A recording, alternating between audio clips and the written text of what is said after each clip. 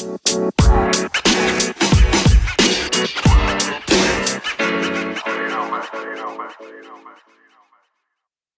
date is a very sunny Thursday the 5th of April. I'm Jason England and welcome to Learn Something, the official podcast at newrisemedia.com, where I consume your brain space with weird and wonderful facts that you've probably never heard before. Now on today's show, I go into exactly where the hell I've been over the past couple of weeks. Sorry for the radio silence on my end. And also, this week marks the 45th anniversary of the first mobile phone call ever being made. So it feels apt to do a show all about the history of the mobile phone and also look at the future of the mobile phone, with special thanks to giffgaff for looking into the future and doing some really, really in-depth interviews. You'll see the full video of what they did on my blog at newrisemedia.com. Let's get on with the show. It's going to be a belter, I'm sure of it. And so question one, where have I been? Well, the podcast I record it every Thursday on the day, and I do all the research behind it, and I make sure I get everything together, ready to go, and it takes me quite a bit of time to be able to produce this for you guys. Unfortunately, life got in the way. So it's been an extremely busy couple of weeks at work, and luckily I've managed to find some time now to do this for you. And not just that, but I've been enjoying my time off as well. I've been to London with my girlfriend. We went to see Fall Out Boy at the arena. They were really good fun. Kind of took me back to my emo childish days. And I've also been working on my stream, twitch.tv/emotionengineer. Really good one. I like to think. I have my friends on there. We just basically play retro PS2 games and PS1 games. It's always good fun when you whip out the retro classics as well. I always find it good fun. And beyond that, it's just been hard working on the blog, newrisemedia.com, and so many other things. But now things are starting to settle down a bit, and things are starting to kind of get back in order, if that's the way to explain it. So now I have just this little bit of time to get back onto this. So without further ado, here is the history, or the curious history that you've probably never heard before, of the mobile phone.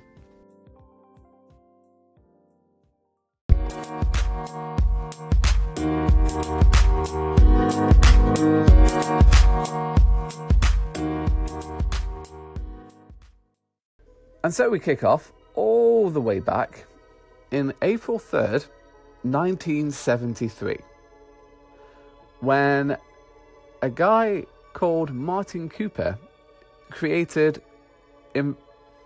unveiled the prototype for the first ever mobile phone, Motorola's Dynatac 8000X.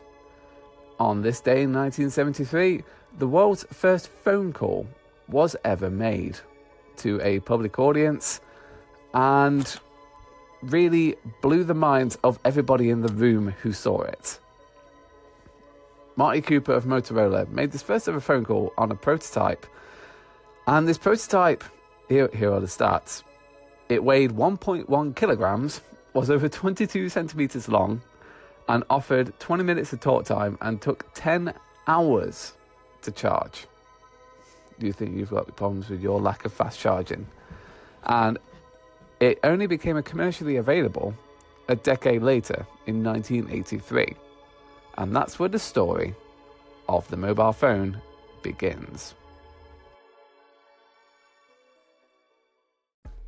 And just a fun one, in the early 1980s, the consultants McKinsey & Co. were hired by AT&T to forecast the growth in the mobile market until the end of the millennium.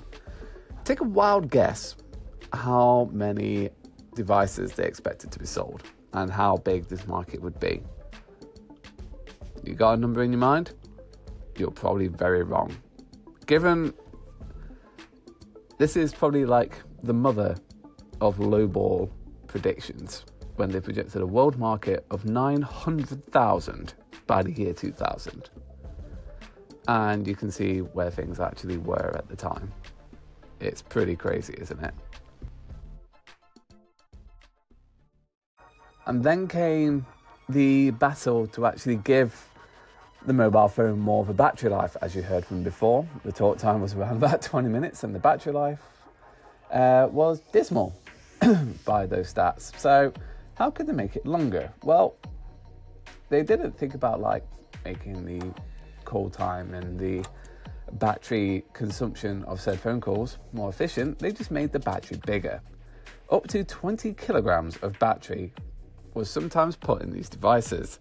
And that's where, in 1982, Nokia released the world's first car phone, the Mobira Senator, a car phone that weighed almost 10 kilograms. It resembled a large radio rather than a conventional mobile phone. And then further from that, they wanted to make it portable as well. So not just like a suitcase that you put in the car and leave in there, but to actually do more with it. So in 1985, you saw the emergence of shoulder phones. So what is this exactly? Well, you had a phone on a cord, and it was basically a satchel that you wore around your neck. The problem was they operated with more than 20 kilograms worth of batteries, which is why they probably never, ever, ever, ever, ever caught on. Next, we move to my birth year, 1990, and we look at the introduction of 2G technology. So by the late 1980s and early 90s, carriers began transitioning to the 2G digital networks. These networks provided high quality calls, were more secure, and there were variations on the 2G networks which offered faster data speeds and clearer calls, which still exist today, especially around like more commercialized areas, because obviously when signal goes down you need a backup, and that's where your 2G comes in. They were also important because they allowed you to transmit data, and more importantly and more pertinent to the case of the mobile phone as we know it today, allow you to send text messages. More on that later. And it was really between 1990 and the year 2000 when things really started picking up. This is what I would call the decade of firsts. You had the first call placed on a commercial global standard for mobile phone, the otherwise known as GSM, on the 1st of July 1991 by the governor of the Bank of Finland, Harri Holkeri. In 1992, you had the first GSM phone, the Nokia 101. In 1993, you had the first touchscreen phone, the IBM Simon personal communicator. Didn't really go that far, but still, the thought was out there. 1994, you had the introduction of Bluetooth, invented by the Swedes Sven Mattisson and Jaap Hartson while working for Ericsson. It was given an official introduction in 1998, but still, it was there. Also in 1994, you had the introduction of what's known as the Short Message Service, or SMS, or the text message as many of you know it, which enabled short texts to be exchanged between mobiles, and that kind of transformed things for the market from then on. Then you move forward to 1996, where you had the first smartphone, Nokia's 9000 communicator. It may have weighed a hefty 397 grams, had just 8 megabytes of memory and a monochrome display, but this beast was the first smartphone. A far cry from today's units, the 9000 communicator looked like a regular mobile phone from the front until it flipped open to reveal a second screen and a QWERTY keyboard. And then you also had the first flip phone, which was Motorola's StarTAC. Didn't have much of a display on it, had more of like a calculator display on it, but it was one of the first fashion phones, combining a lightweight and compact frame with its basic phone features. Despite launching over a decade ago, StarTAC is smaller and lighter than many current mobile phones and smartphones.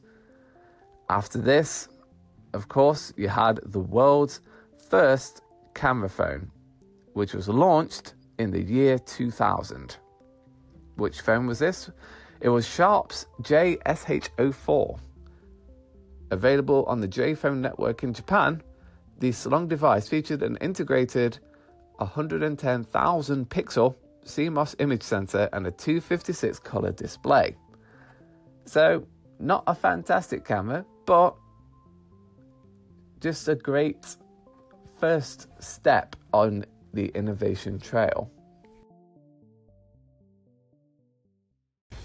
And then from the year 2000 to 2010 was when you had, let's call it, the decade of smartphones, when things really moved from this dumb phone and just simple phone call text kind of device and into the realm of being a fully smart, fully capable computer in your pocket. So in the year 2002, we got the first BlackBerry mobile phone, the 5810. Previously, RIM had produced database organizers that handled email and organizer features, but lacked phone capabilities. The 5810 simply added the mobile phone to RIM's existing feature set, and though it lacked a speaker and a microphone and therefore needed to use a headset to operate, it was massively popular and showed that the consumer was ready for something a bit smarter than just your standard phone. Even though at the same time, fashion phones were kind of really hitting their peak, as in the year 2004, Motorola released the Razr. With a super slim design, slick lines, and customizable color schemes, this hot little number eventually moved more than 110 million units, as well as spawning 1 million variants. A V3 Black for the Academy Awards, the Miami Ink Edition, the Dolce & Gabbana Special Edition, and of course, the Product Red Edition sponsored by Oprah and Bono. The Razr was the phone to have with a VGA camera, a 2.2-inch 176 by 220 pixel internal screen, Bluetooth, and 10 megabytes of memory. It was often referred to as the iPod of mobile phones for the way it took over the mobile landscape, even appearing in an episode of Lost. That's a fun one for you there. But things were not to end well for the flip phones and for the stylish designer phones, when in 2007, you know what's coming, Apple introduced the iPhone. It originally launched in the US. This iconic iPhone really started to take over the planet and start to change what people expected from a mobile phone. And of course, more competition followed when in 2009, in the Australian market, there was the first Google Android phone. But of course, you also had many more Android phones around the world that kind of started appearing from the end of 2007 onwards. And the rest, as they say, is history.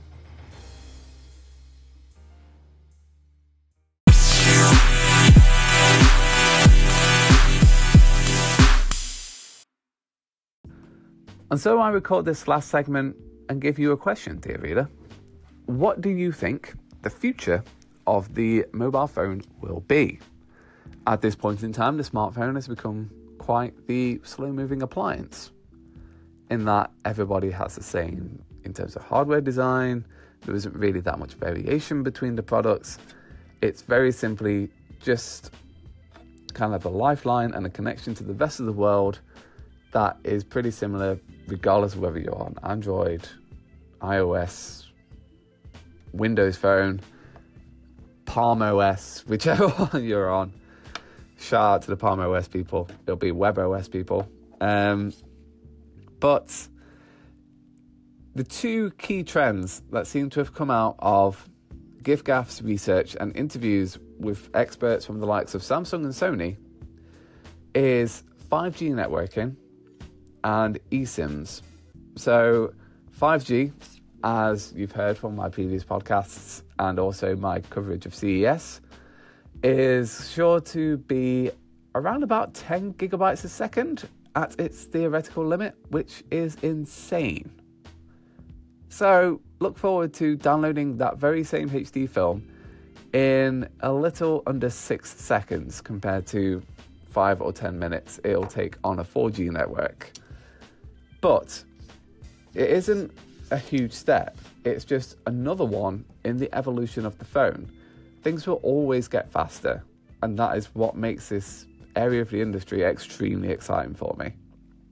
And most of the experts say that eSIMs will replace normal SIM cards in the next 5 years. So what's an eSIM? Well, what you have in your phone at the moment is, no matter how big or small it is, a SIM card that you can just pop out and pop into another phone.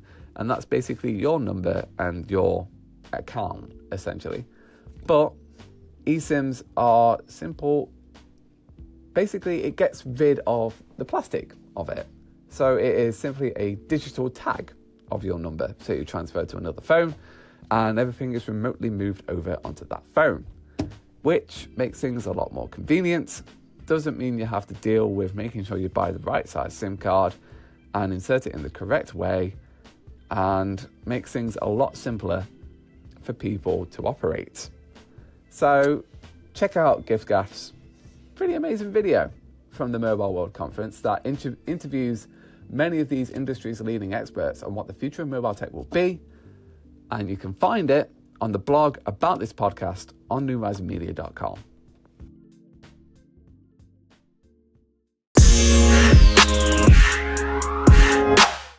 And that, ladies and gentlemen, is it. Thank you all so much for listening. Now, all of your support means the world to me, and here's what you could do to help the podcast in the future. If you're listening to me on Anchor, do favourite the show. Favourite? Jesus, what is wrong with my voice today? Do favourite the show. Do call in if you have any thoughts about what I could do and any other topic ideas you have, or if you just want to have a general nerdy chat about tech or geek culture in general. I will broadcast your voice to the rest of the audience and I will respond personally. So do feel free to do so. If you're listening to me on a podcast service, if you've not subscribed yet, thank you for giving me a go, whether you're listening to me in your car or on a commute or on your walk. It means the world to me that you would take the time to do so. If you enjoyed it, please do subscribe and rate 5 stars in the reviews. Every single bit of that helps bump up my podcast in the search results. So all of that will make the whole huge amount of difference. And on that note, don't forget to check out the blog on newhorizonmedia.com, my Twitch stream, twitch.tv/emotionengineer if you enjoy retro gaming. And I will see you next week. Take care. Bye.